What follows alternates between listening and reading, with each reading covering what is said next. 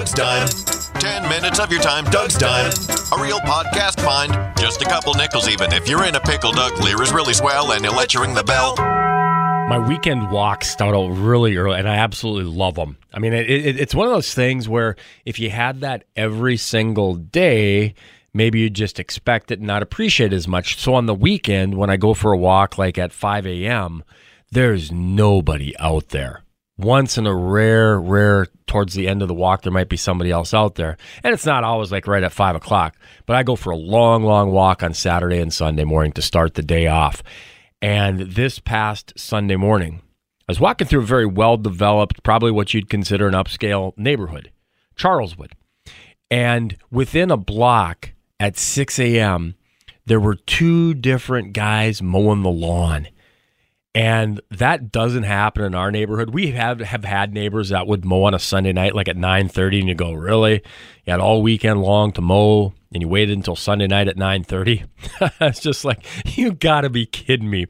But how about that? 6 o'clock on a Sunday morning? And if you're the other neighbor, I mean, that's probably not the first time they've done this. What would you do if your neighbor started mowing the lawn at 6 a.m. or 10 o'clock at night and you've got the windows open? I mean, because you could start some hard feelings by doing that. Here's the other thing on the lawns. And we went through a long dry stretch until we got an inch of rain earlier in the week.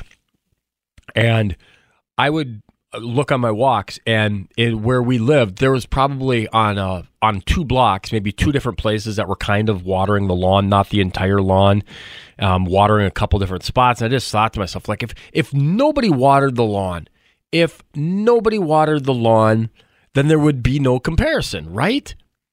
And after we got that inch of rain, most of the lawns just all perked up, and you couldn't tell that somebody else had been watering the lawn.